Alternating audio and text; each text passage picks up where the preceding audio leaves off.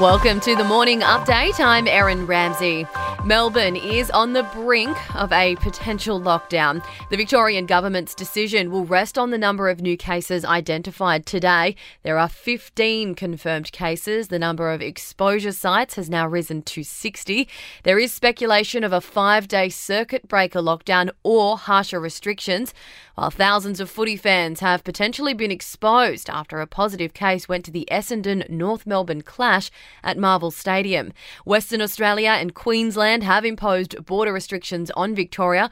All arrivals into WA must be tested within 48 hours and isolate until they return a negative result. Anyone arriving into the Sunshine State who isn't a resident and has been to a hotspot area in Melbourne will be turned away at the border. Meantime, New South Wales Health is sending more resources to the southern parts of the state after members of a sporting club in the Riverina attended an event in Victoria last weekend where there was a confirmed COVID-19 case.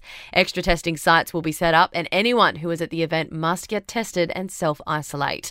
Former Australia Post boss Christine Holgate says she wants an apology from Prime Minister Scott Morrison after being wrongly forced to quit for rewarding staff with Cartier watches. The apology has been recommended by a Senate committee which investigated the incident. I'd welcome an apology. I think it's a really important thing. Sometimes when things go wrong, if we apologise, people can heal and move on. And it's actually really important for all the employees of Australia Post. Ms Holgate is also seeking a $700,000 settlement from the federal government and payment of her legal fees.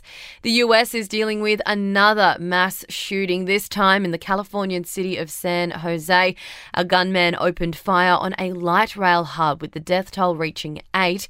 It's believed the suspect was an employee and set fire to his home before the rampage. Italian police have arrested 3 people over a cable car crash that claimed 14 lives. A gondola came crashing down as it approached the summit of a mountain in the Western Alps. And National Reconciliation Week starts today. The theme for this year is about taking action and the role people play in building relationships and communities that value Aboriginal and Torres Strait Islander people, histories, cultures and futures.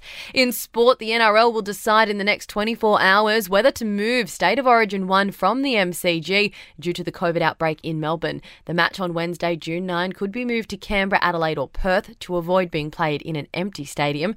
The NRL will consult biosecurity experts today before making a final decision.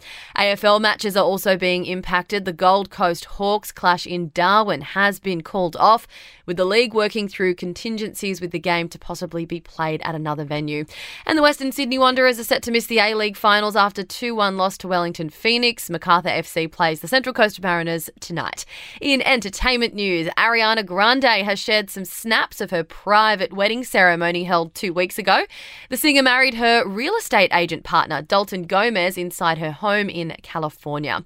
Brad Pitt has reportedly been granted joint custody of his children with Angelina Jolie. The Oscar winner has been fighting his ex for equal rights of their 6 kids for almost 5 years now.